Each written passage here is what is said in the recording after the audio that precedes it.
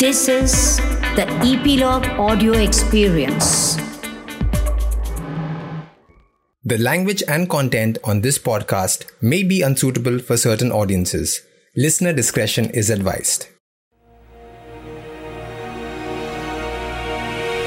Welcome back to History Chatter.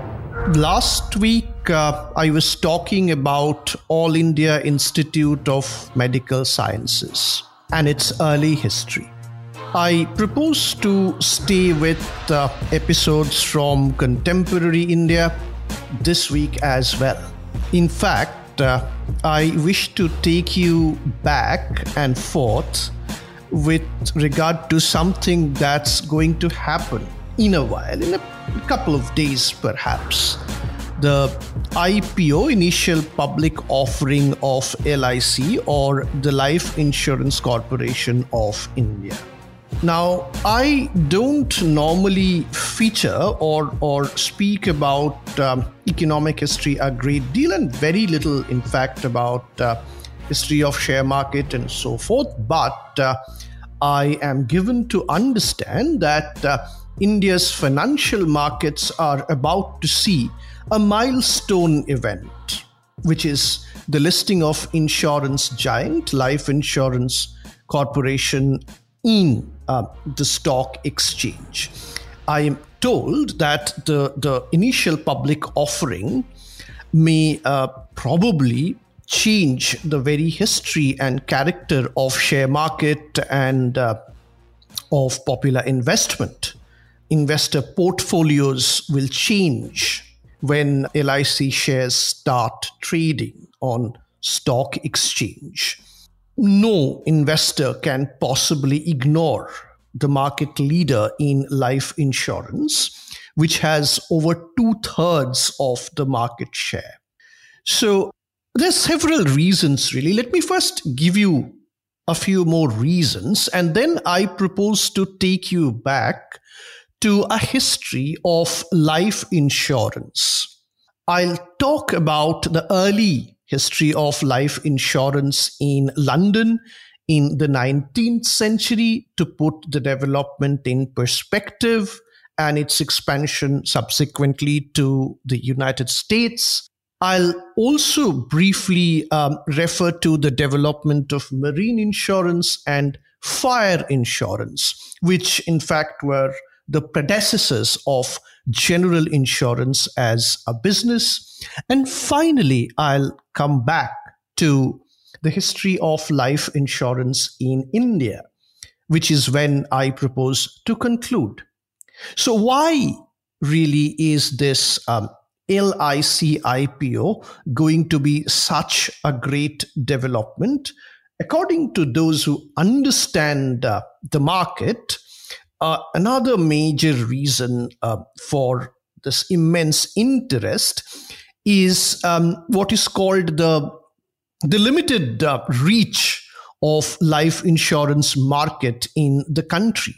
We are told that the insurance premium to GDP ratio in India is at 3.7%. and the global average is 7.23%. It means that only 3.7% of the GDP is made up of insurance premium. And it is expected to rise if it is to match up to the global average and so on. Essentially, it means that most Indians have insufficient life insurance as compared to the citizens of other countries. Now, another reason why this LIC listing in the market is apparently going to be a game changer is that it will change the benchmark indices. LIC could well be listed in Standard and Poor, in BSE Sensex and Nifty 50 very soon. That in turn would mean that some other major large cap company will be replaced by LIC. Now, that will significantly change the portfolio of major investors. It's going to disrupt, in other words, the leadership of some other major company in the major share indices. Another reason is really the disclosure about the portfolio. So clearly, LIC invests something like rupees 39 trillion, according to press reports, 39 trillion more than the entire mutual fund industry put together. In other words, LIC is the biggest investor in government bonds and equity assets. So LIC will have to make quarterly disclosures on its financials, that is, after every 3 months. So those who study market will now get a great deal of information about the changes and performances in LIC's portfolio, about how really the government funds are functioning. So these are some of the insights on why it is such a major development, and indeed the entire stock market, or those who deal with shares and generally are interested, are extremely excited and look forward to the initial offerings of LIC. But that really is not our territory. As students of history, our territory is about how this moment came about, which is what I propose to talk about now. Now, of course, it is hard to imagine a time or life when insurance did not exist. Human beings naturally would have to budget for protection against sudden loss of resources or of life, even in the remote past. Since, for instance, a fire, flood, or other natural disasters would often appear at short notice. The idea of saving for the future may well be called insurance against the possibility of accidents or loss of regular income. More specifically, there was the provision of bottomry contract in marine law. It broadly referred to an exemption for ship owners from repaying loans if they lost the ships for any one or more reasons listed in the contract they had with their lenders. Now, typically, they would pawn those ships as a security against the loan. But the history of general insurance or life insurance really begins in the city of London in the 19th century. Now, that, of course, was the general insurance. It may not be a bad idea at this stage to revisit the predecessors of general insurance, as in marine insurance and fire insurance. I'll briefly take you to the history of Lloyd's, the company, the name of which you, of course, immediately remember, Lloyd's, as in Lloyd's Bank and so forth. How did Lloyd's come about? Now, of all the institutions in the city of London, Lloyd's is one of the best known by its name, as I said. It was natural, really, that marine insurance, which Lloyd's dealt with, should have been the earliest form of providing against future loss. The risks of transport by sea were both considerable and conspicuous, and a ship and its cargo formed a unit that could be measured and valued. The value was very high for the size of the unit. In Italy, in medieval times, the bill of exchange marine insurance was developed to a stage which could recognizably be now called modern. For instance, some of the terms which Lloyd's would later come to use were born in Italy. Take the phrase, for instance, and I quote, "In the name of God, Amen." In Italian, it is "Al nome di Dio, Amen." The practice of insurance spread rapidly. In Bruges, in Belgium, in the 14th century, extensive marine insurance was conducted. And in England, merchants were following foreign example by the end of the 15th century. Policies were issued by individuals. They took their risks singly or in groups, but they tended naturally to congregate together, to exchange news and opinions, to be accessible in a recognized center to those who sought their advice or services. So these were the early underwriters, and they acquired the name of Lloyd's, by which they were to become known later all over the world.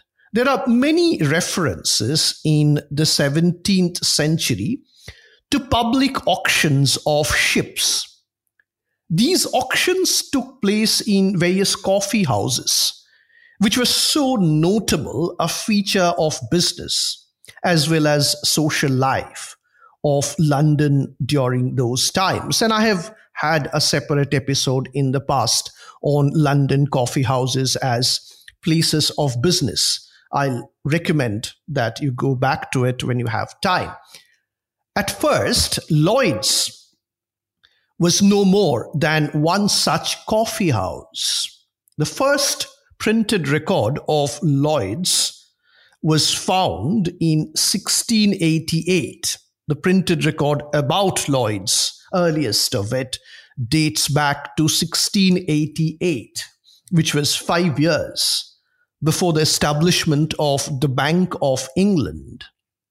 In that year, an advertisement in the London Gazette referred to a burglary of some valuables and promised that, I quote, "Whoever gives notice of them at Mr. Edward Lloyd's coffee house in Tower Street shall have a guinea reward," unquote.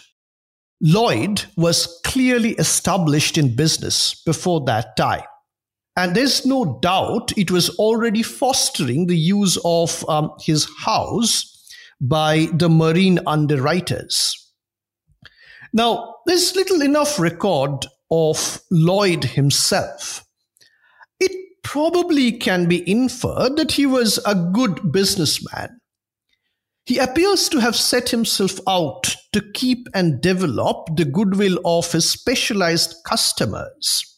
But when he moved to a larger place in 1691, immortality on the scale which waited him was quite outside his imagination.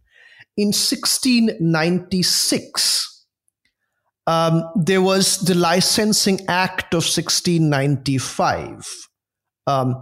He increased the popularity of his house by launching a tri-weekly newspaper, Lloyd's News. In Lloyd's News, there was a diversity of foreign and domestic news, of course, but there was a good deal of shipping intelligence. The paper had a life of only a few months, as a matter of fact. The House of Lords received a petition from the Quakers that they may be freed from all offices. They were complained against, the Quakers complained against that newspaper in short. The Parliament was not going to forgive this lapse. Lloyd's himself died in 1713, but the coffee house, under a new management, continued to thrive. And the name had already become so valuable as an asset that the new management decided to continue the name. By now, fire insurance had been developing in these early days of Lloyd's, and the whole scope of insurance business was enlarging rapidly. Now, marine insurance business mainly attracted men who now sought to launch the joint stock insurance ventures. And there were these two great corporations, the Royal Exchange and the London, which were given in their charters a monopoly of corporate marine insurance. Now, naturally, the individual underwriters who used to hang around Lloyd's were anxious. But there was really no need for them to be anxious. The new companies started with a number of disadvantages. For instance, they had insufficient capital. The public was disillusioned as to the virtues of joint stock organization, and so on and so forth. It had become clear within a short period that the older underwriters really, had little to fear from their competition. Just as the Bank of England's virtual monopoly of joint stock banking gave the private bankers a century of free development, so the monopoly of the new companies of marine insurance made possible the growth of Lloyd's. But of course, that's marine insurance and fire insurance and Lloyd's. And I do not propose to focus too much on the precursors of life and general insurance, which is really our concern at the moment. Marine insurance was already very well established. Lloyd's had outgrown their coffee house and moved into the Royal Exchange. But the two chartered companies, the London and the Royal Exchange, so far as joint stock companies were concerned, had not pressed their advantage and handled only a small percentage of the business. Fire insurance, which in the natural order of things had come next after marine, in the evolution of insurance, that is, had a respectable and long history. Life insurance was rather new. Frankly, it had to wait for the scientific measure of mortality rates and of life expectancy. Dr. Price, who had done more than anyone else to put life insurance on an honestly statistical footing, had died only 9 years before. Marine, fire, and life. The first years of the new century, and I'm talking here about the 19th century, or almost the first half of it, were to be spent in the development of these three branches of insurance. Now, the first item was the struggle to break the marine monopoly of the Royal Exchange and the London insurer. Sir Frederick Eden, the moving spirit behind the Globe Insurance Company, sought a charter for the company in 1799. The application was declined. Another application was declined in 1803. Undeterred, Eden formed his company along the lines adopted by several fire and life companies, which was by deed of settlement. This was really a poor substitute for incorporation by charter. It did not give limited liability and had no legal recognition. But such companies as the Equitable had demonstrated that it could be yet a viable manner of handling business. And in any case, Eden still pressed for a charter for his globe. In 1806, upon the third attempt, the objects of the company for which a charter was sought had included marine insurance. And naturally, the granting of a charter was opposed as an infringement on the rights of those two chartered companies. Now, the marine monopoly had continued throughout a period in which overseas trade was growing rapidly. The hazards of war with France, and these were the Napoleonic War years, early years of the 19th century. The hazards of the war with France were bringing increased experience and increased profit to the underwriters. And despite the difficulties of insuring cargoes over very long distance, when communication was still hardly faster than cargoes themselves, marine insurance offered an opportunity for development. And the rather sluggish companies and the members of Lloyd's, they were much more energetic, but they were hampered by their unreformed procedure.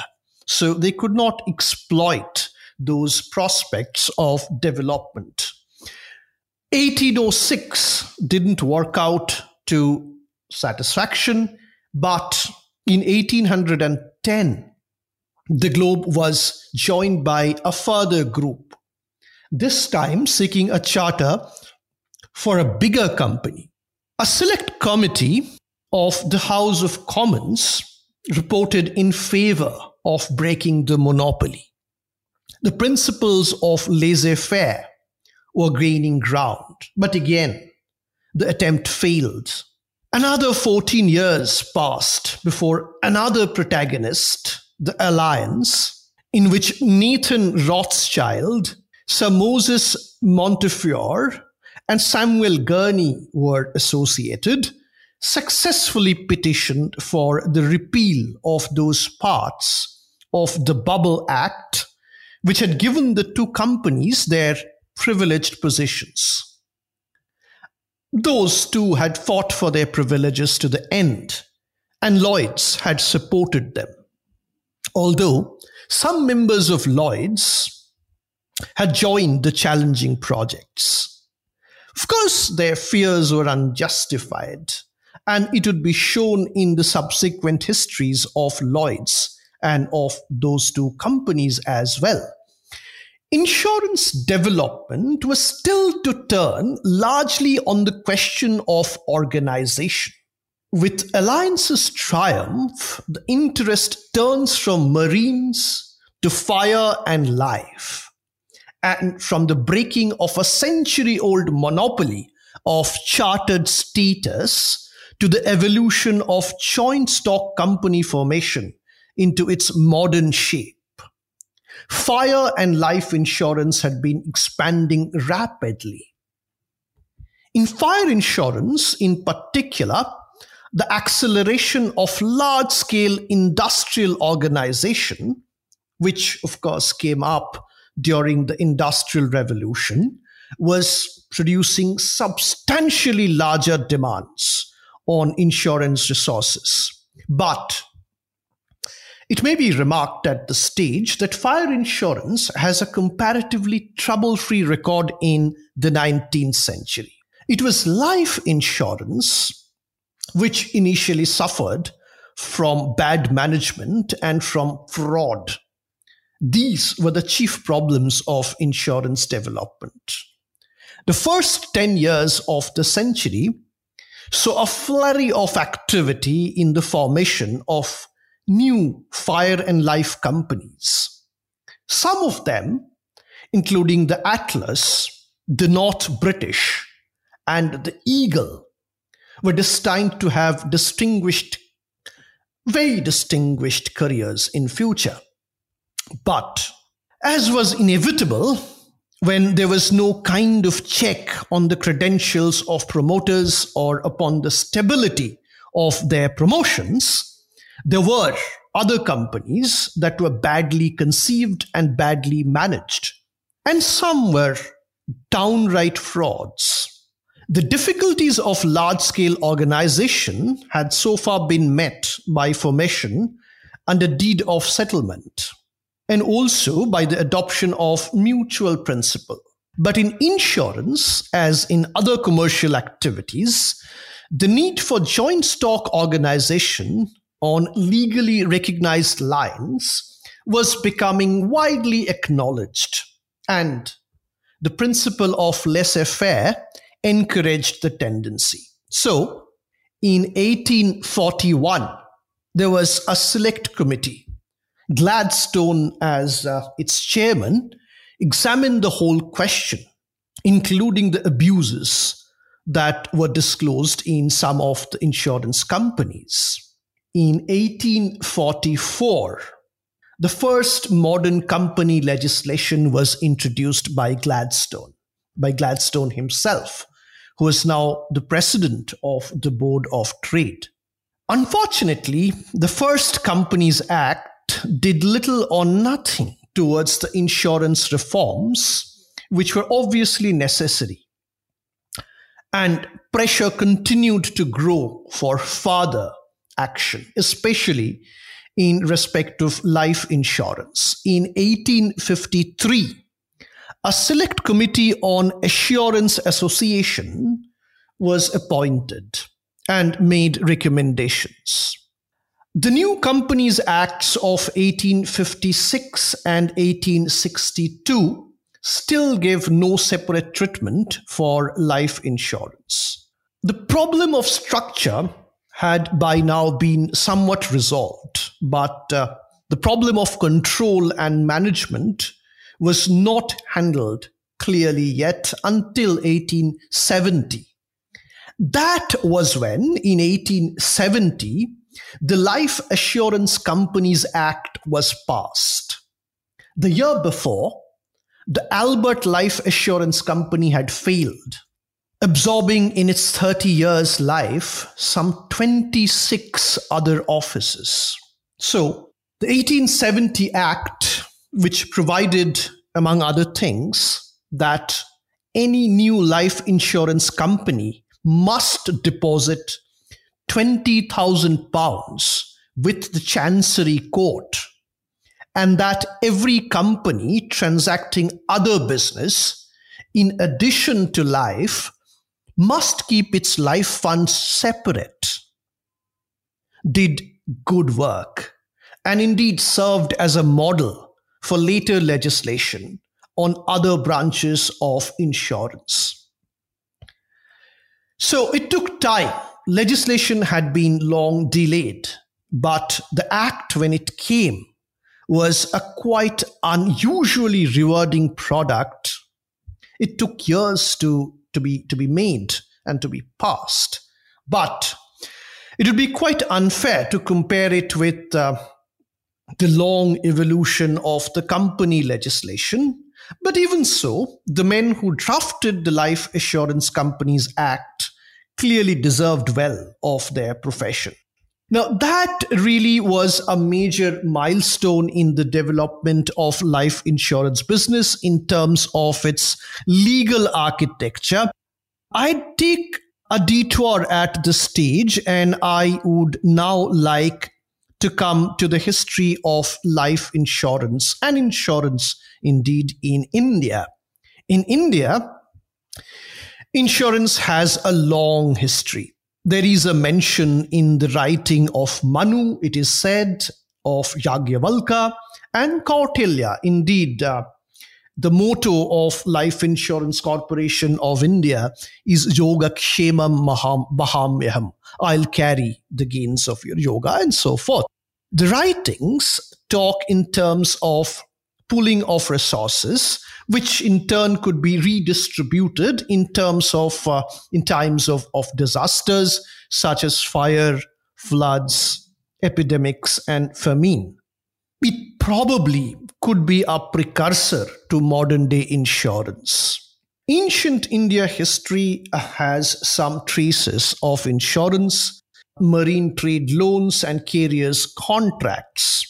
But insurance in India along modern lines certainly drew heavily from other countries and particularly from England, which is what we've been talking about so far. Insurance in India came roughly around the same time as it did in England. When I'm talking about life insurance, that is, 1818 was when Oriental Life Insurance Company in Calcutta was established. This company failed in 1834. In 1829, there was Madras Equitable. They started life insurance business in the Madras Presidency. 1870, as I said, was when the British Insurance Act was enacted. And in the last 3 decades of the 19th century, we had a number of insurance companies coming up.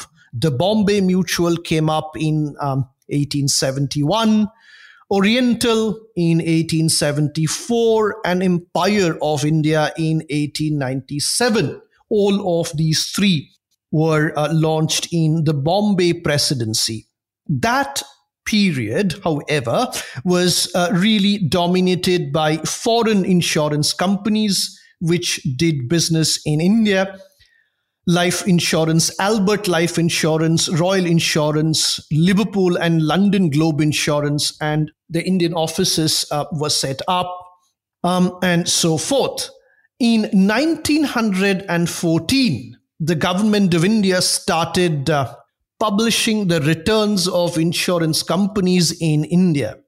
So, Indian Life Assurance Companies Act 1912 was the first statutory measure, legal measure, to regulate the life insurance business.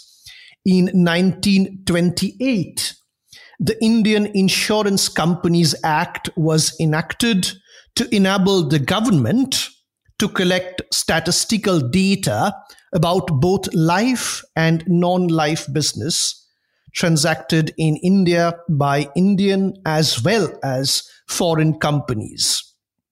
In 1938, the legislation was further improved and amended by the Insurance Act of 1938, which now had comprehensive provisions for effective control over the insurers.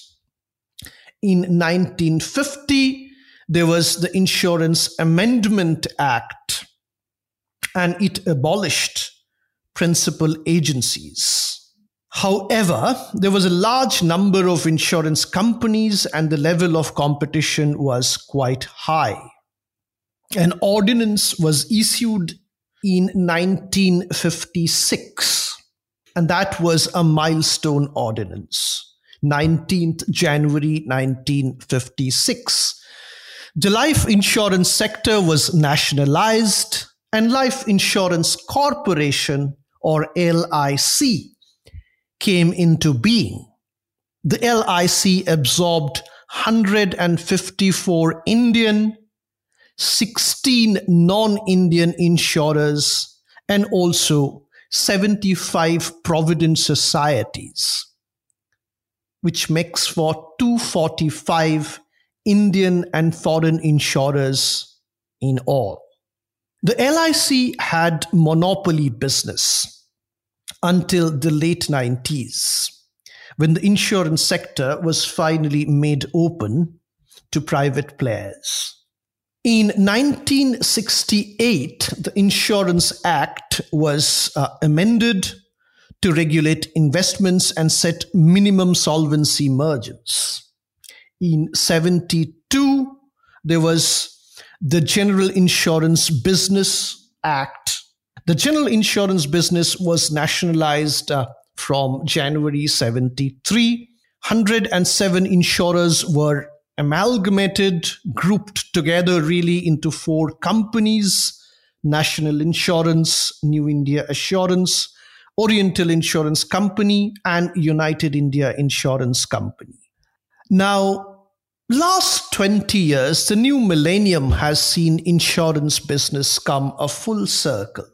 The sector had reopened once again in the early 1990s, and the last decade has seen the sector opening up even more.